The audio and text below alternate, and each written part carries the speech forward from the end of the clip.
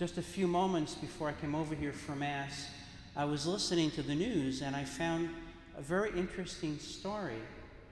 It turns out that a very prominent personage in Rome, at a very important and prominent place in Rome, certainly a very high member of the People Who Should Really Know Better club, led Catholic children in the following chant: "Nature is our future.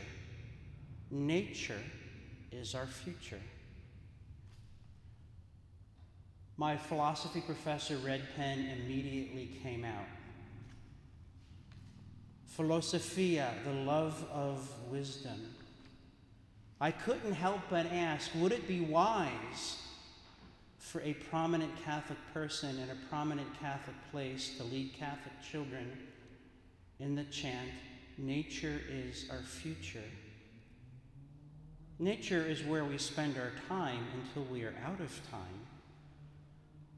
But it is not right to say nature is our future. So I'll ask again, is it wise for a prominent member of the Catholic People Who Should Know Better club to lead children in that chant, "Nature is our future"? Well, it depends, I suppose, on how you understand the word wisdom. If you go to Summa Contra Gentiles of Thomas Aquinas, Book 1, in the introduction, he talks about the office of the wise man, the work of the wise man. One function of the wise man is to tell the truth. The second function of the wise man is to refute error. But the most important function of the wise man is to guide things to their proper ends, a place for everything and everything in its place. So I ask the question again, is it wise for a prominent Catholic adult to lead Catholic children in a Catholic place in the chant, "Nature is our future"? Before we answer that, let's go to the parable of the 10 bridesmaids. What is really the difference between the 5 wise bridesmaids and the 5 foolish? Well, they both believed that the king would return. They both showed up, but only one set was prepared to give the king what he required. Only one group was prepared to give the king what he demanded in advance. It's not as if one group showed up with lamps and oil and the other showed up with peanut butter sandwiches. They knew what the king had commanded. They didn't know the day or the hour, but they were ready. What does Christ the King require of us? What is the oil for the lamp he demands us to have? I did a lot of looking among the fathers regarding this parable. It's fascinating stuff. But Augustine and Chrysostom, they all agree that the oil of the lamps of the wise is obedience. It's accumulated virtue. It's a readiness to jump up and say, "Here I am, Lord, send me. Command me, Lord, I am here to do your will." It's not enough to believe. And it's not enough to just show up on our own terms and expect, or worse, demand, a happy ending. We must believe and show up and gather up in obedience, in trusting obedience, to be able to serve the King in the way he deserves, expects, and commands. So what then is the office of the wise? Children born into the world don't know about Christ the King. They have to be taught.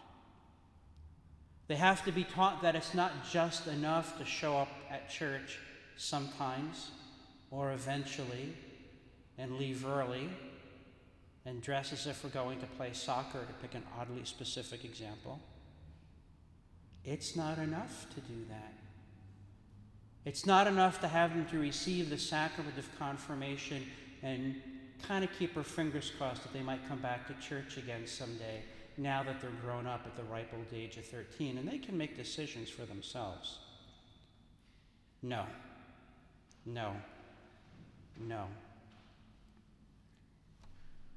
The office of the wise man is to guide to proper ends, to completion and to fulfillment.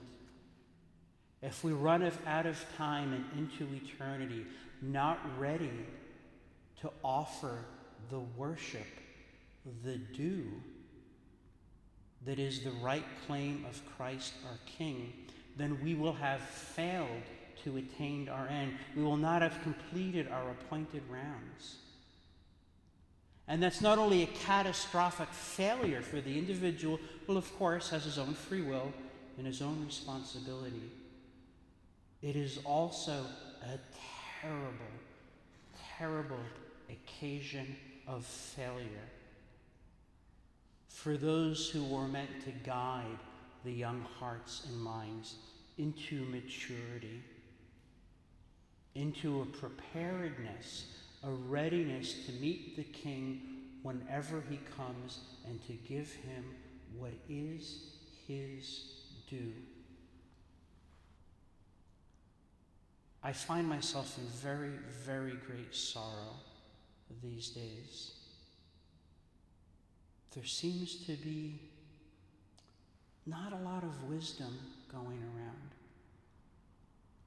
I look around and I say, who would I trust to guide young souls to heaven?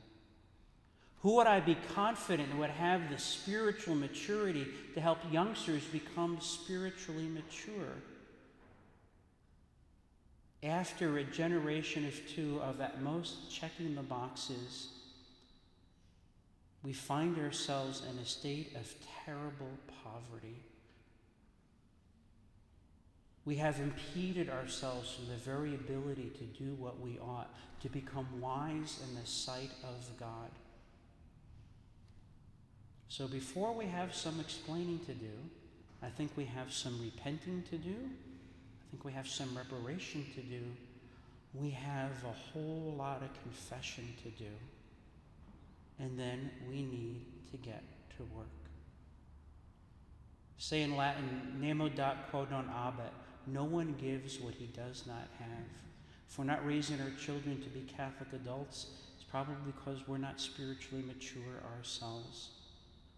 So let's spend some time in this evening and an examination of conscience and say, Lord, in your mercy, whatever I lack, whatever I must give but I am unable to give now, please bestow upon me by whatever means necessary, so that I can teach our children that it is not only fatuous to say nature is our future, it is anti-Catholic and anti-Christ to say nature is our future.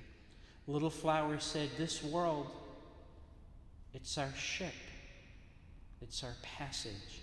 It is not our home. It cannot be our home. Surely a good, provident God made for the children he loves something better than this. Let's intercede especially for all those who know better, but who apparently don't.